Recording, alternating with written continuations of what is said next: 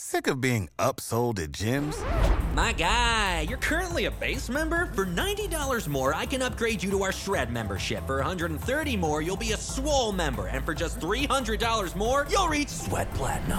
At Planet Fitness, you'll get energy without the upsell. Never pushy, always free fitness training and equipment for every workout. It's fitness that fits your budget. Join Planet Fitness for just $1 down and $10 a month. Cancel anytime. Deal ends Friday, May 10th. See Home Club for details. Coming up on 5 Minute News. GOP blocks elections bill in Senate showdown. As passengers return to air travel, bad behaviour skyrockets. And Australia fights UN downgrade of Great Barrier Reef health. It's Wednesday, June 23. I'm Anthony Davis. Republican senators voted against debating Democrats' election and voting reform legislation. 60 votes are required to open debate on any measure under the Senate's filibuster rules.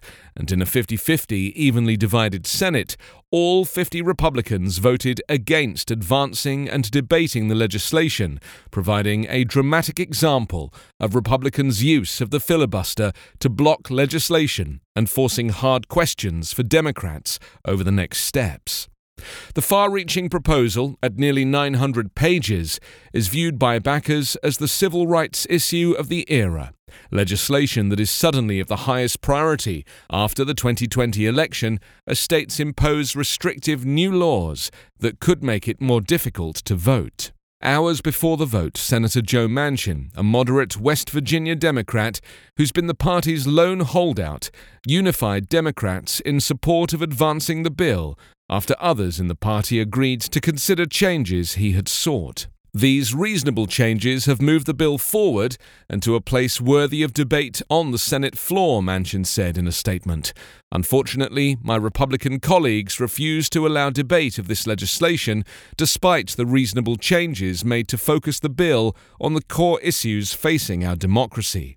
Months in the making, Tuesday's showdown over the For the People Act, as it's called, is hardly the end of the road. President Joe Biden has vowed what the White House calls the fight of his presidency over ensuring Americans' access to voting. At stake are not only election rules that make it easier to vote, but also Democrats' ability to confront the limits of bipartisanship and decide whether or not the filibuster rules should change. Air travel can be difficult in the best of times, with cramped planes, flight delays, and short tempers. Throw in a pandemic, and the anxiety level can rise quickly. That has led to confrontations with flight attendants and other unruly behaviour, including occasional fights that get captured and replayed endlessly on social media.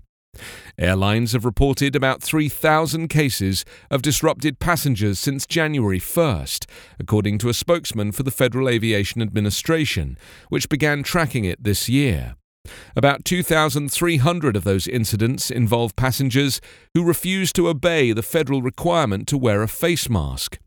Over the past decade, the FAA investigated about 140 cases a year for possible enforcement actions such as fines. This year, it was nearly 400 by late May. Things have got so bad that the airlines and unions for flight attendants and pilots sent a letter to the US Justice Department on Monday urging that more be done to deter egregious behavior. Trade group Airlines for America sent a separate letter to the Federal Aviation Administration acknowledging that the vast majority of passengers comply with the rules, but unfortunately, we continue to see onboard behavior deteriorating into heinous acts, including assaults, threats, and intimidation of crew members that directly interfere with the performance of crew member duties and jeopardize the safety and security of everyone on board the aircraft. Airlines have stripped some customers of frequent flyer benefits, and in rare cases, pilots have made unplanned landings to remove unruly passengers. Pilots and flight attendants now routinely make pre-flight announcements to remind passengers about federal regulations against interfering with crew.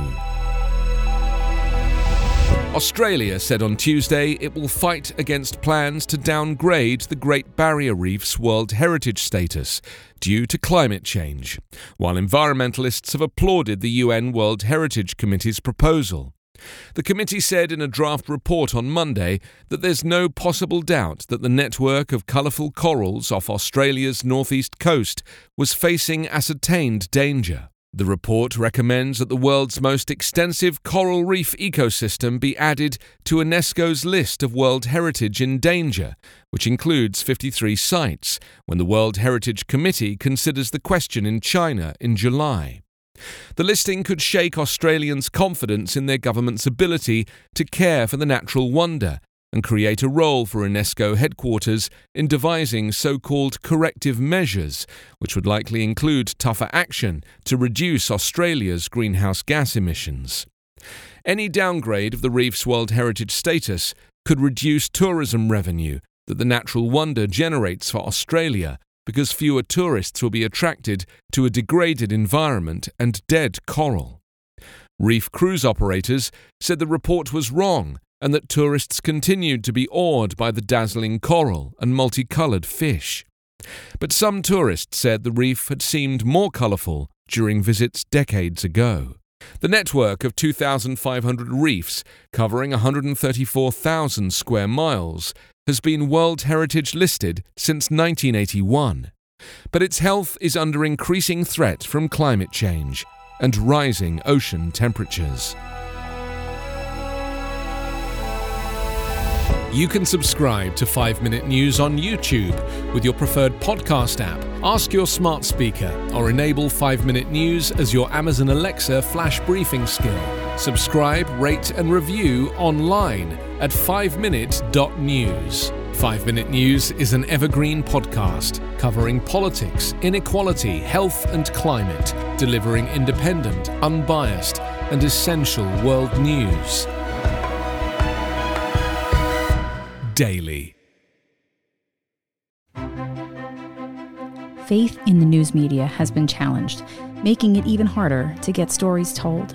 The Friday Reporter podcast was created to help audiences better understand the media by hosting journalists who will answer the questions to which we need answers.